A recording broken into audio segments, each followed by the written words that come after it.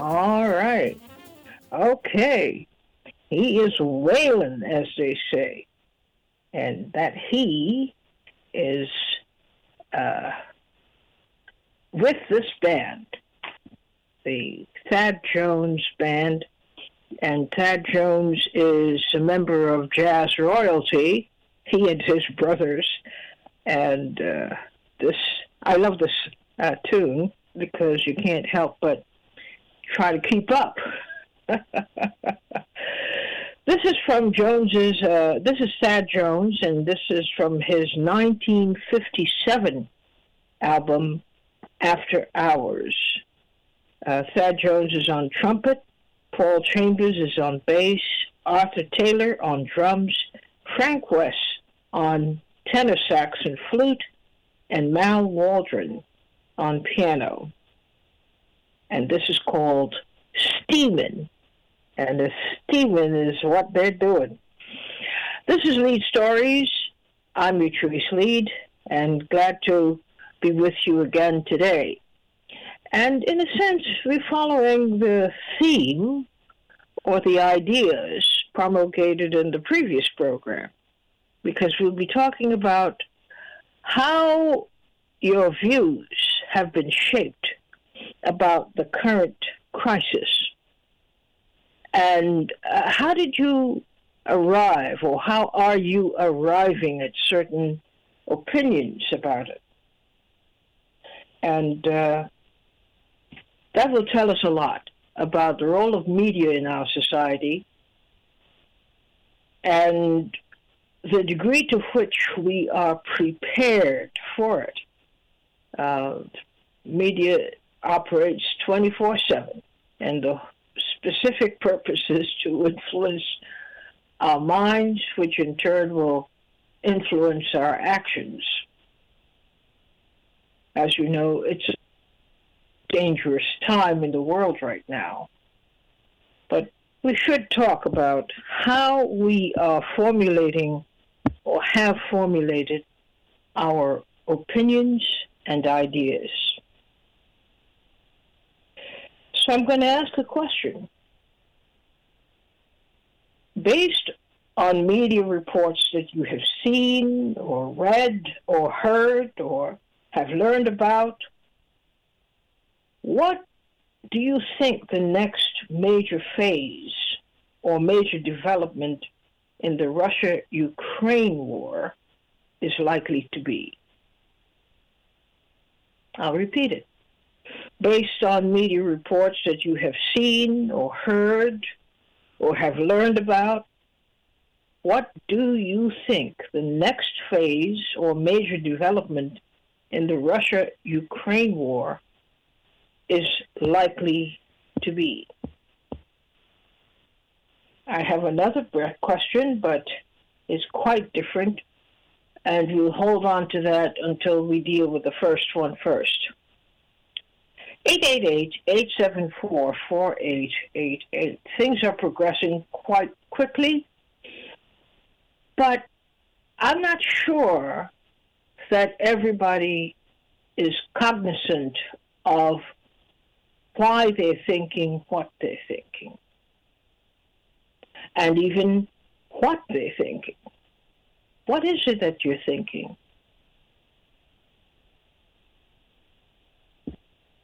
And we just branch out from there. 888-874-4888. Let's hear your thinking on that question. It's very important to be conscious, especially at times like these where we have an international problem, a really serious one. And it has not yet fully bloomed. It's getting there, but how did it get here? And why do we, each of us, why do we have opinions about these things? What is the agency that conditions our thoughts, our opinions about anything? Why is this something that should concern us? It's not in our backyard.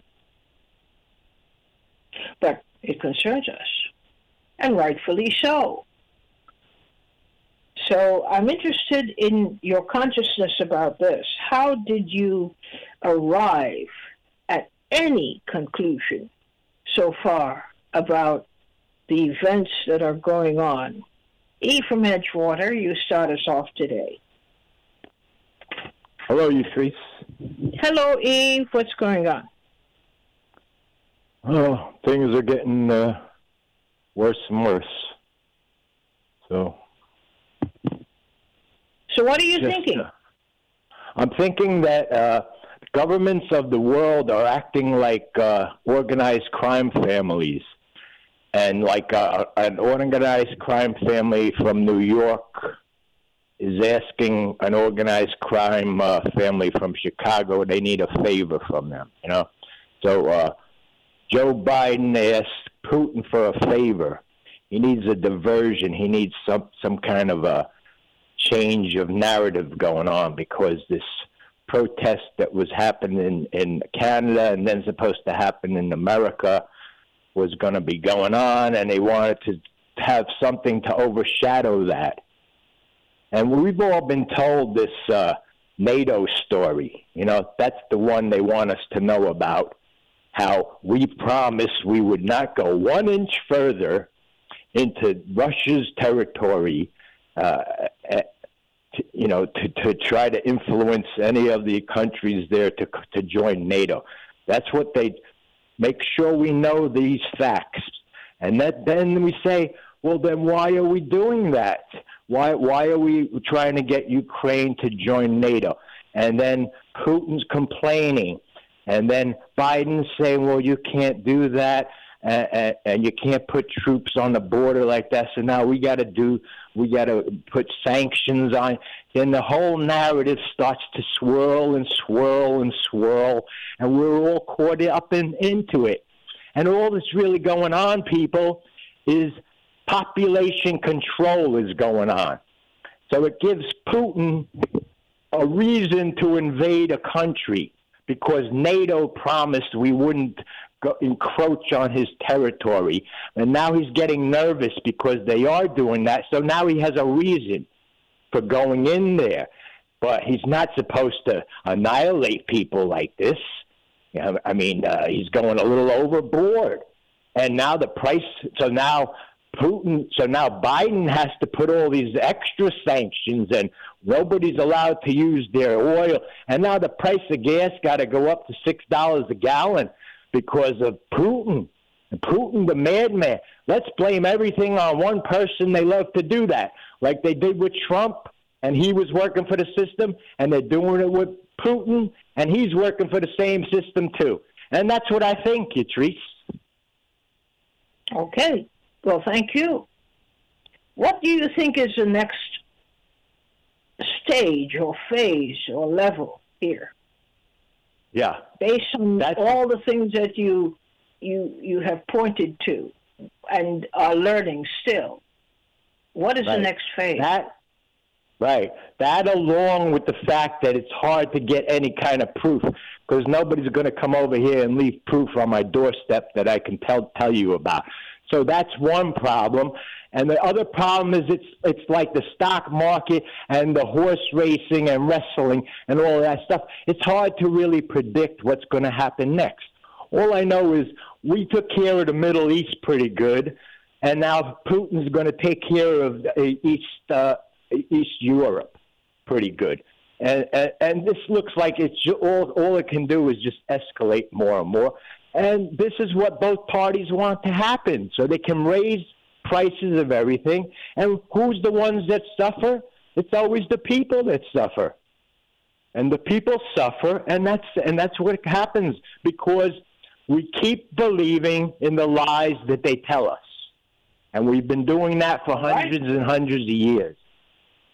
Thank you for getting us started today with some pretty provocative thoughts. Thank you very much, E. Henry from Chicago, you're on the air. Hello, Utrice. Hi. What is informing your information about what's happening? Where are you getting your information from? Or what is influencing your thoughts about it?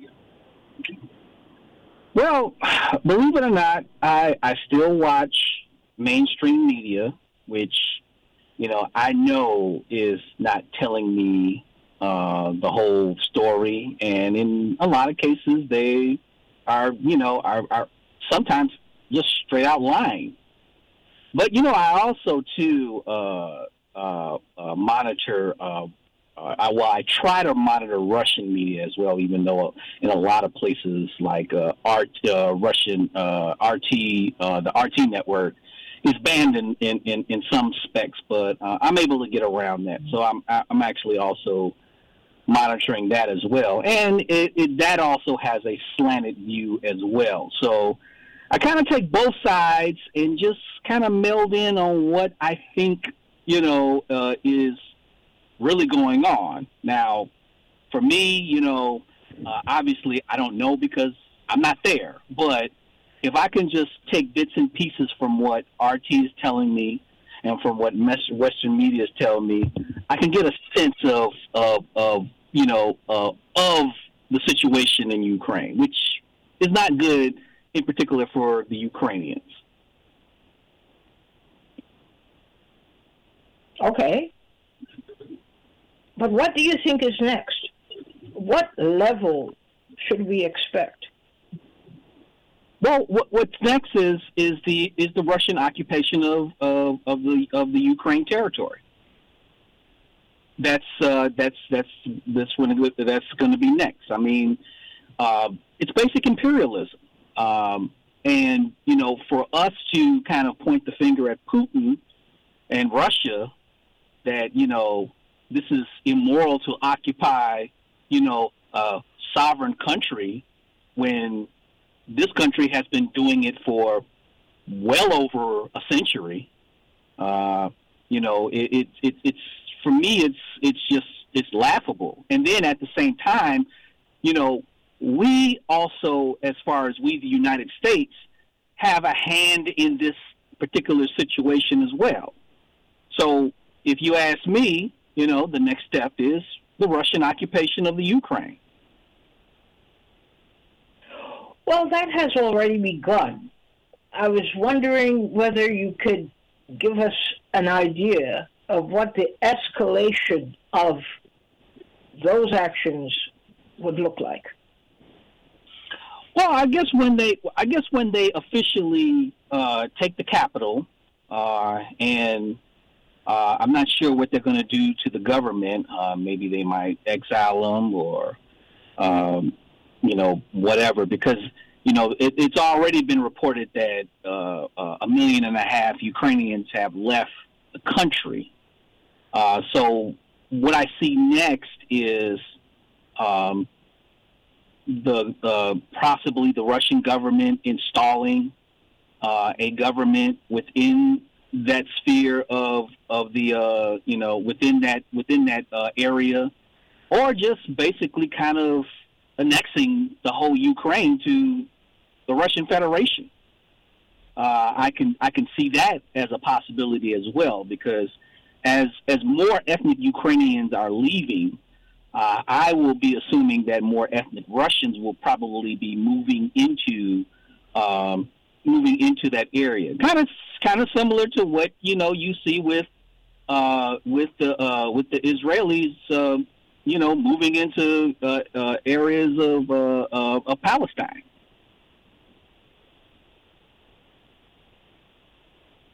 Do you have any trepidation that things will be so out of hand where nothing, no matter how earnest the desire to persuade people that they're doing the right thing, it will not succeed?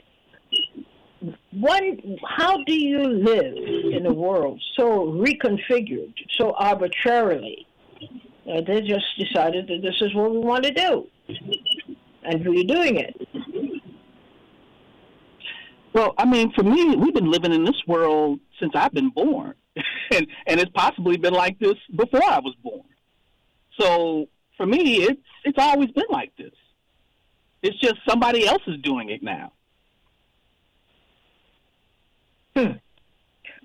Okay. Thank you, Henry. Thanks a lot. All right. Ed from Queens, you're on the air at 888-874-4888. Hey, good afternoon, Patrice. Good afternoon, Ed.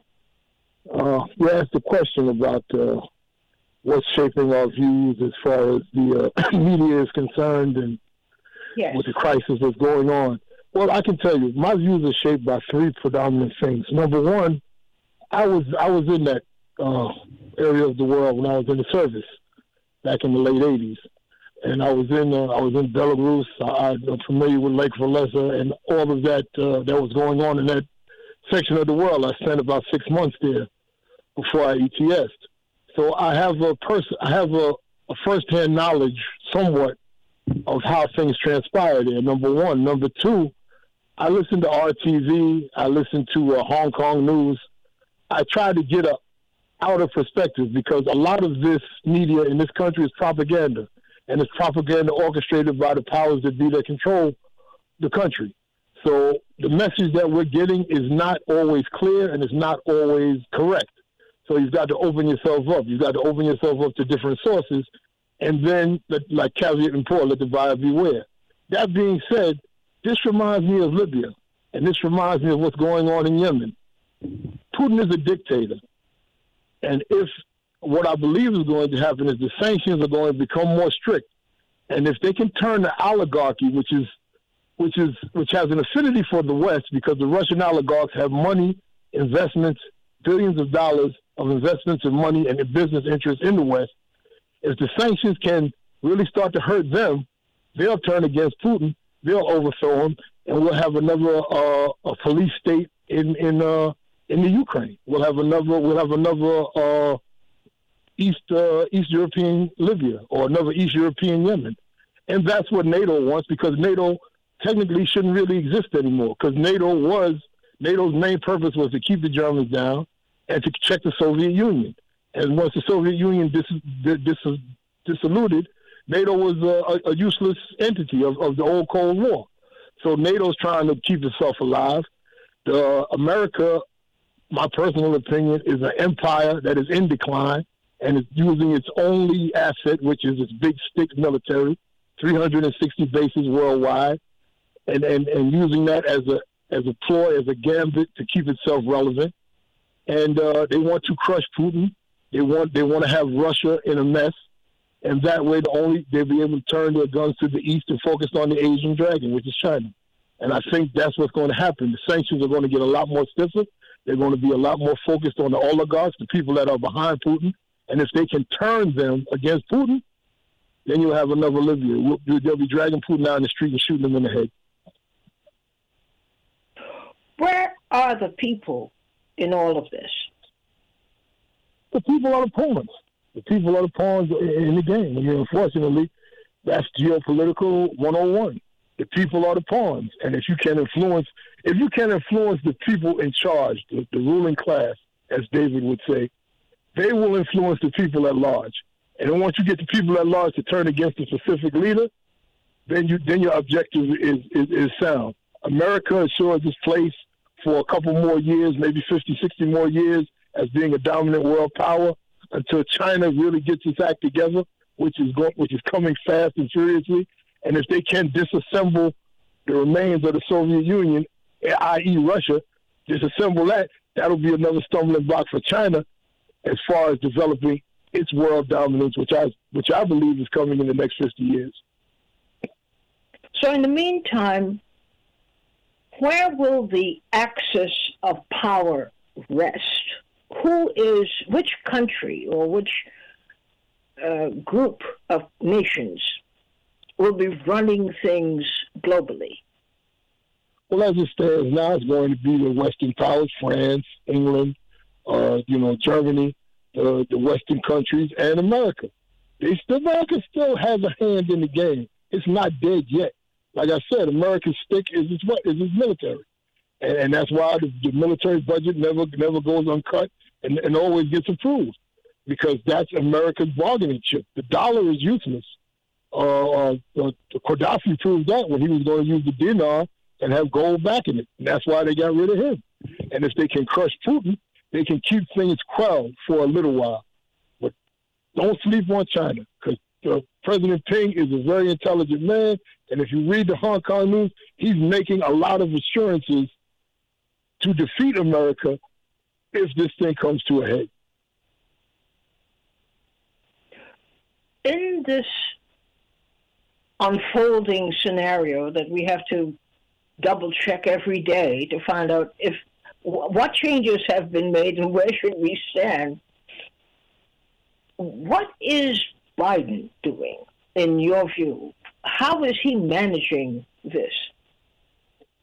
Biden is a tool of empire, and Biden is doing his prescribed role. He's playing. He's playing to the American public. He's playing the tentative grandfather role of everything is going to be all right. Can we all just get along?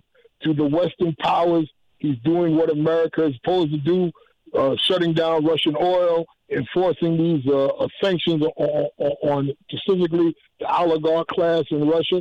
He's playing his hand. Biden's been at this game forever.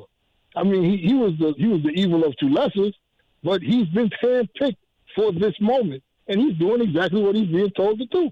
He's playing it close to the vest, and he's keeping America in the game, and that's all they want. What do you see, finally, as the make or break moment before the world on this question and how it will be resolved? Well, looking at it from the information that I'm receiving now and the specific media sources, I see the same. Like I said, I see the sanctionings tightening. I see they want to turn the oligarch class against him. As long as he has the Russian billionaires on his side, i.e. Putin, he'll be able to control the massive populace. He'll be able to control the army. Once they've turned the oligarchs, once they've soured the milk enough to where the oligarchs are starting to feel the pinch in their pocketbooks, they'll drop Putin like a hot potato, and there'll be a coup. It'll be a slower version of Libya, because the only thing that's hanging in the balance is these nuclear weapons.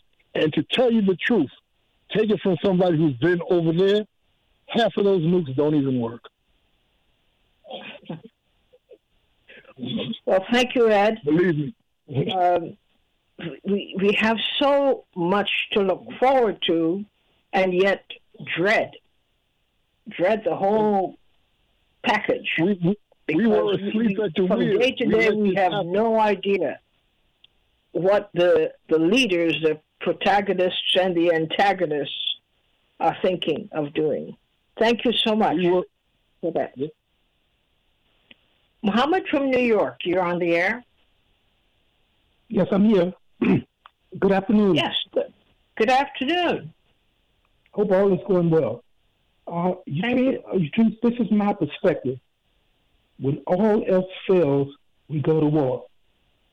I'm just going to look at this from a system perspective. In the United States, we are what you might call broke or bankrupt. Now, the Great Reset. Wait a minute. Hold it right there. What makes you say we are broke or bankrupt? I mean, what is the proof? We are $1 trillion in debt. Yeah, but that doesn't mean anything. Yes, it does. When you're in debt like that, the rest of the world know that the money that they have invested in that dollar and those treasury bonds, they some kind of way know that they're not going to get their money. That's one perspective. Okay. This Great Reset was a result of to change the thing. Like they said, a reset would be by 2030, you'll own nothing and you'll be happy. What this is, we start something because the American people, they mostly not aware of what's really, really going on underneath it all. And the proof of that is I know very few people that haven't took the shot because they go along with the system and they believe in it. Now that shot was to send the money at the top. And under capitalism, it's not going to work because eventually all the money goes to the top. You leave people at the bottom. They don't have enough. Now, these people are not going to do nothing till they become hungry. When you take their food away, then you'll have a rebellion. So what they want to do is make sure that everyone has just enough to not to really say have a rebellion. Now, in the United States today, the COVID broke a lot of people. It's a lot of people that's on the verge of being out of their homes. People don't have jobs. So to distract, now that the COVID thing is dying down, they had to come up with something else. So then it was to make Russia feel threatened. Russia lost 27 million people during World War II. They won World War II. But America would have you think that they won it. So Russia said that we'll never fight another war on our home territory. And Ukraine is right on their doorstep. And if you look at the situation, say like in eastern Ukraine, like I said, Donbass, Crimea, you have a lot of people that is ethnically Russian. They're Russian-speaking people. And the people that overthrew the prime minister back in 2014, they are oppressing those people. And Russia asked for assurances that they would stop oppressing those people and not let put NATO in Ukraine. And they refused. This war, this is a distraction because America is broke. They can't, the rest of the countries, China, Russia, India, they have gold to back up their money. The United States doesn't have gold. The gold is here, it's just sold to the people. And eventually they're going to take the gold back when things get real rough. So I don't think, that's my opinion, I don't think it's going to be a nuclear war, but they're going to keep something going to distract the American people. And most of the people see Putin as the adversary and the main source of the problem. But the problem is capitalism. The system doesn't work. Eventually, all the money goes to the top, and you leave most of the people without enough to really live on. And eventually, to keep that rebellion from happening, when all goes wrong, they start a war. That's all. Okay, let's say I agree. You know, I listen to your long view. It's a long view. Thank you. I appreciate it. In the meantime, every day we get closer and closer to a point of no return when something cataclysmic is going to happen. What is that something, and when will it happen? I just think, well, we're already in a depression for a lot of people in this country. You see, a lot of people are having problems eating, paying their rent, and we got a Great Depression coming. And this war is, I think, a way to distract them and keep something going. And eventually, just like I think it was Mr. Ed said a little while ago, America was the 20th century empire, and they're on their way out because of greed from the top, the oligarchs. Now, I'm going to just give you an example, Patrice. They requested the military, not the department, the military, they requested, I think it was 7,058. The Congress gave them 20 extra billion. They knew this was coming. They closed out in Afghanistan because they had to go to the next crisis. And part of it is what they fabricated, distract people. But where are you getting your information from? Where are you getting information that you believe so strongly in that you're presenting it to us as legit? Okay, part of that I get from Dr. Hudson, Dr. Paul Craig Roberts. He was the assistant secretary, I think, he was under Stockton back in Reagan's time. William Ingold, just a lot of people like that, the economists. You know, I'm a BA level economist myself, not a master, but I understand it to a point. And economics, it's a system. You know, and whenever you give me my chance... You don't have to explain what it is, but I'm interested only in you helping us to understand what is informing your vision of what is to come. Okay. I'm looking at past empires for one thing, and then I'm listening to economists like Dr. Hudson, Dr. Paul Craig Roberts, Jim Rogers, many different economists I listen to, and they give me a sense of what's going on. And then I look at the way former empires go. They say there's 3 ways you can tell when empire is on the way down. They say it's military overreach, for one, military overreach, and your people become divided, which they are, and another one is too much debt. Those are the 3 of the 5 factors. I can't think of the other 2, but that's what really pull them down, you know. And at the bottom of it is the system of capitalism. Eventually, everything goes to the top, and you leave very little at the bottom and a little bit in the middle. And people won't stand for that forever. So at some point in America, they'll rebel when you take away their food. That's when they'll get angry and fight. But prior to that, you're not going to get too much out of them. But I'm going to say this, Patrice, I've been in several different countries. What they do is they divide us. You know, like, I'm going to give you an example. Part of my life is spent in Puerto Rico. The most dangerous places are the projects. What we do at the bottom is we turn on each other. We don't go to the people that have the money. And that's where it starts. And you see that beginning to happen now, right in New York. You see a lot of killings, a lot of robbing of people just like the people who robbed them. And that's when you can tell we're in decline. And the people at the top, they divide us, so we wind up fighting each other like that. So we all come together and change the condition. Well, thank you, Muhammad, for contributing today. Quite a bit you offered us to think about and to review. Of course, you know, we'll come back to it because the way things are going, we'll have to. Marcus from Wisconsin, you're on the air. Good afternoon, Utrice. Thank you very much. Good afternoon. Excellent discussion. Yeah, I'm just riffing, of course. I don't think anyone at this point, including the governments, can speak authoritatively on what exactly, precisely is going on. But I'm guided myself by my own knowledge of history that I've bothered to pay attention to. And there are a couple of rules that I think we would do well to remember from history. The first one is the map is not the territory. And the second is revolutions are started by smart people, but they're always finished by smarter ones. I learned this from a gangster.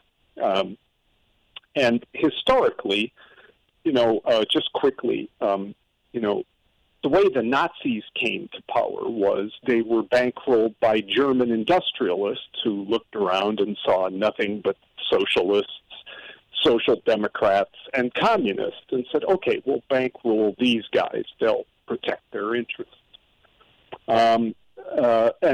But it turned out Hitler had an agenda of his own that they didn't anticipate, that the wealthy elites did not anticipate. The same happened more recently in the 1970s with the Bazari business class in Iran. They were in a very similar situation, had Marxists all around them, and they bankrolled the Ayatollah, the fundamentalists. And it turned out the Ayatollah had his own agenda. So this becomes problematic. Now, to me, the U.S. is simply following an old playbook. This is almost an exact replica of the Carter administration in the late 70s, 79, I think. And, when Russia invaded Afghanistan, well, it turns out the U.S. government, the Carter administration, and especially the National Security Advisor, Zbigniew Brzezinski, knew perfectly well, long in advance, that the plan was not to push the Russians to intervene, but to keep increasing the probability that they would. And so they set up a secret operation, which Brzezinski wrote about in his books, of drawing Russia into an Afghan trap. And they wanted to create a Vietnam situation for Russia. And this worked out fine at the time. But that's the CIA playbook. That's what the elites, I think, have mostly staged again. They're not very original thinkers. They're just rich. And the difference is they aren't dealing with a drunken Yeltsin and the stodgy old Soviet Union. This is Putin. Putin is no dumbbell. And I think we have to look carefully at the fact that Russia is now a member of a gigantic geopolitical alliance with China and India. The U.S. administration, the Bush administration, did something that was impossible in human history. They finally drove Russia and China together. They were historical enemies for thousands of years.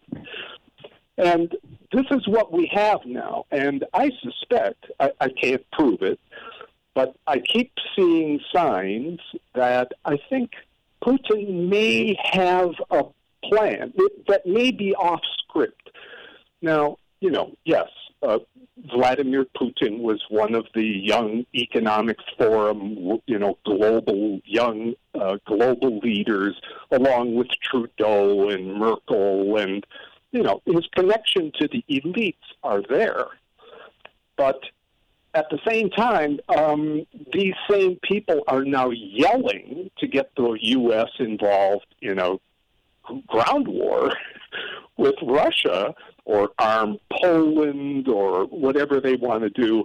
So I suspect Putin and the BRIC countries may have gone off script here. They may have an agenda of their own. I think it's reflected in U.S. media by the wild contradictions, from 1 hour to the next. Putin is making gas prices go up in the U.S. when there's no supply chain problem with fuel in the U.S. The whole idea is silly. And one could go on and on. We've got the U.S. left whooping to arm Azov battalion Nazis in Ukraine, and Putin has openly stated. Go listen to the hour-long speech he gave. It was off script. This is not a dumbbell. And he openly said what he's going to do is denazify any country on his border. That's what he wants to do. He doesn't want to occupy them. There's no talk of that. He wants the Nazis gone. Russia has a historical memory of Nazis. Their history is different. We tend to buy the U.S. version of what the Russians are. That's not accurate. I think we have to actually bother to get some historical knowledge here on Russia in order to understand what their interests really are. And that's really all I wanted to caution people about. I don't think anybody knows anything for sure. But there is a huge competition as well among the global elites. There's the Great Reset agenda and the new normal and all that, but there are a lot of them that are opposed to it for other wrong reasons that wouldn't do the population any good. But this is not, it's not a unified cabal. And the individual political players are actors to a very great degree, but they are the ones that actually have the power in their hands. And there's lots of history to show they may they may do what they want. Well, that is an intriguing idea. Thank you very much, Marcus, for contributing today. Thank you. Leona from Michigan, you're on the air. Greetings, Utrice, and greetings to your audience. Thank you. Thank you. To you, too. Thank you. Listen, I don't want to be off topic necessarily, but one of the earlier callers mentioned COVID in Russia, and that's something that has kind of piqued my interest momentarily. How the COVID pandemic or COVID phobia has turned into the anti-Russian pandemic or Russian phobia. Not to poo-poo on any of the harm that's been done or the deaths that have occurred because of COVID and now this thing in the Ukraine. Not to minimize any of that, but for the sake of trying to follow the logic. I was trying to put two and two together, not making not doing too well. Listen, I saw this news broadcast where Russia is urging the U.S. to clarify its activity in biolaboratories in Ukraine. Now, they found the Russian Foreign Ministry spokesperson. Her name is Maria Zakharova. And I saw a video where she's been demanding that the United States explain its operations in Ukraine biolaboratories. Now, with the COVID thing, there were many news stories. Hold on for a second. What do you mean explain its activities in biolabs? What is the suspicion? Well, according to this little news clip, she's wondering why they were there. Why do you have all these multiple biolaboratories in Ukraine? Ukraine is not on the border of the United States, and she's just asking questions. And I can't quote all the questions, but I believe it's true that all problems are solved through the process of questions and answers. And the COVID, there was time. She's also hinting at something quite nefarious is going on, and it's as close as she could get without directly making an allegation. She is insinuating. So what is she insinuating? I'm not sure what she's insinuating, but I'm not sure what she's insinuating. However, there was insinuation about that Wuhan biolab in China. There was insinuation that the COVID virus itself... No, there wasn't just insinuation there. There was a body of research done by several different entities, and which allowed them to come to the conclusion that the Wuhan laboratories or the Wuhan markets should be looked at as a source of this pandemic. So, in a scenario that we're dealing with, where so many things are flying around, people get under the radar. They manage to get under the radar with just insinuating things. Okay, maybe... Go ahead. Maybe I don't know the exact definition of insinuating, so I'm not going to use that word. But what I'm saying is there may or may not be a connection. I think it's somewhat interesting because I bought into the idea that the COVID thing itself was biological warfare until proven otherwise. And there've been I don't know, the stock with the Pfizer and the Moderna, whatever, they're suffering now because something came out about the tests being incorrect or the way they there's some stank in the game, period. And this global cabal that some people mention, or the folks who are calling the shots, I'm willing to put money that a large percentage of that group classify themselves as white. They don't classify themselves as non-white. And I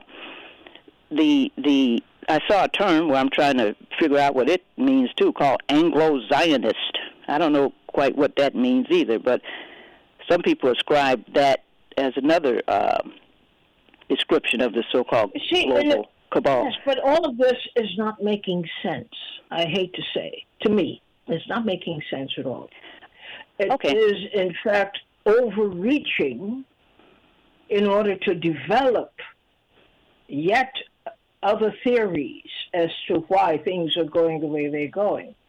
When you talk about the Anglo-Zionism, I mean, what exactly is that? Yeah, I'm trying to nail that down too. It's a term I came across recently, Anglo-Zionist. But I'm not sure what it means. But I know this. Even without you knowing the specifics of it and the meaning of it, you're nonetheless propagating it. And so we have to be very, very careful about how we individuals end up being potentially used or being set up to be used. Okay. Point taken. You're right. And with that, I'm gonna go back to what Dick Gregory suggested a while back. Every day at noon, pray that the truth comes out. Pray that the truth is revealed. And one thing that I think may or may not be useful, when I face the truth about who I am, I can proceed to solve problems and try to solve problems in a way that doesn't create new problems. But for right now, I don't think you can't solve a problem if you ain't dealing with the truth. And if people don't want you to solve a problem, they ain't gonna give you the truth.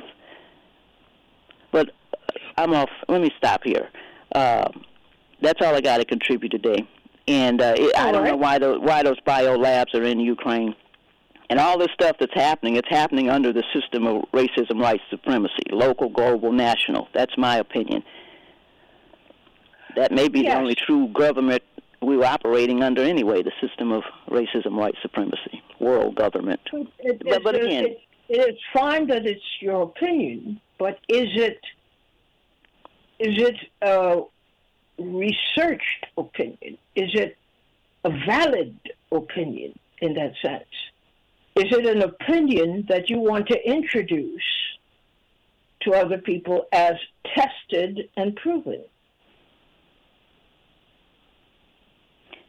Not at this time. But here's the other thing. I don't know how much time I got to be trying to prove things to other people anyway, No, that's a weak argument, to be very honest. You either that you don't know how much time you have to prove a point. The thing is, by the time you've decided to present an idea for our consideration, we need to have a sense of satisfaction that you've done some homework. And it has been corroborated, and it looks as if you have a kernel of something happening there. But don't just put things out in the ether, and then, if they believe it, fine. If they don't believe it, fine. No. We have to be far more responsible for the promulgation of ideas, because we are responsible for that. If your name is attached to it, you should be able to defend it. Okay, I agree. Otherwise, maybe doing what the other folks are doing. Well, again, my point is that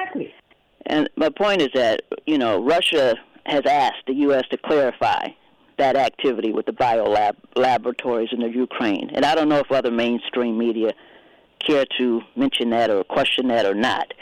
But the biolaboratories in the Ukraine, the biolaboratories in Wuhan, the biolaboratories where I don't know where else.